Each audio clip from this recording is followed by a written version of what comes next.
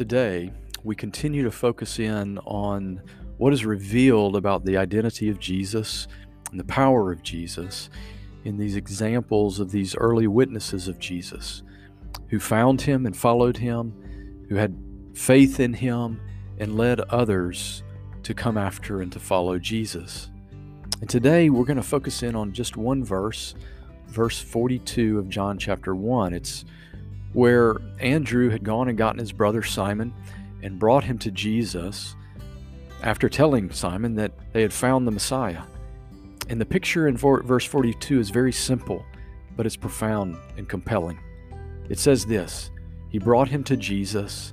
Jesus looked at him and said, "You are Simon, the son of John. You shall be called Cephas," which means Peter.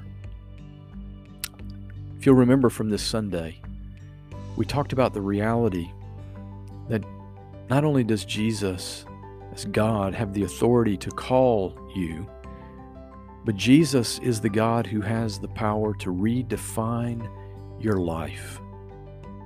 It's an incredible picture here. Because remember, the picture is this: Andrew went to get his brother Simon.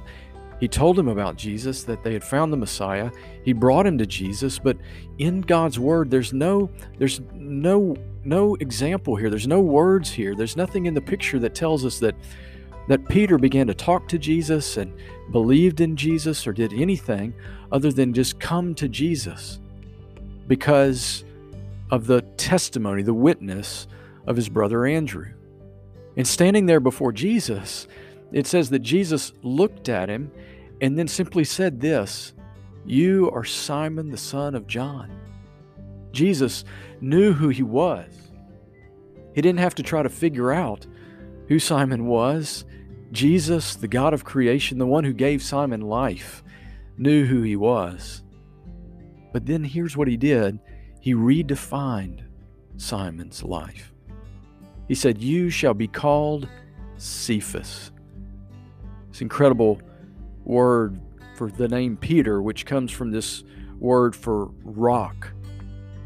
You see, he was much more than just giving Peter a name. He was giving him a new identity. He was redefining Peter's life by his purpose for Peter's life.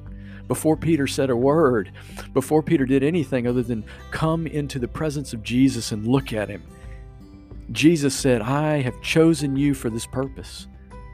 I've called you out for this special role in the building of my church," which Peter fulfilled as an apostle, a disciple, a follower of Jesus who was a leader in the early church. Peter and his confession of faith in Jesus was the very foundation of the church that was built on the gospel through grace alone, by faith alone, in Christ alone. Peter, Cephas, was the name that Jesus gave him. He had the power in this very first meeting, in this very first moment with Peter, to redefine his life. You know, I am thankful that God has the power to redefine our lives, and I am so thankful that He has the love and the grace to do it.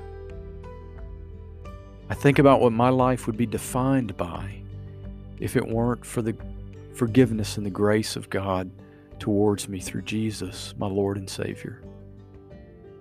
My life would be defined by sin, rebellion.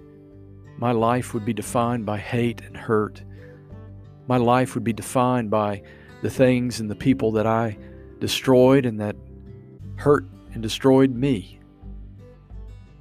It's only by God's grace that my life is defined by Jesus. It's defined by Jesus. I am who I am only by the grace of God and who He has redefined me to be, and called me to be. How about you? I know you've got a testimony that's the same. And I know today, like me, you've got a reason in your heart to praise and to worship God, the one who has the authority and the power to redefine our lives. Today, worship Him, Thank Him for that. And also know this, I know that you know someone whose life desperately needs to be redefined by the only one with the power to do it. How will God use you to lead them to Jesus?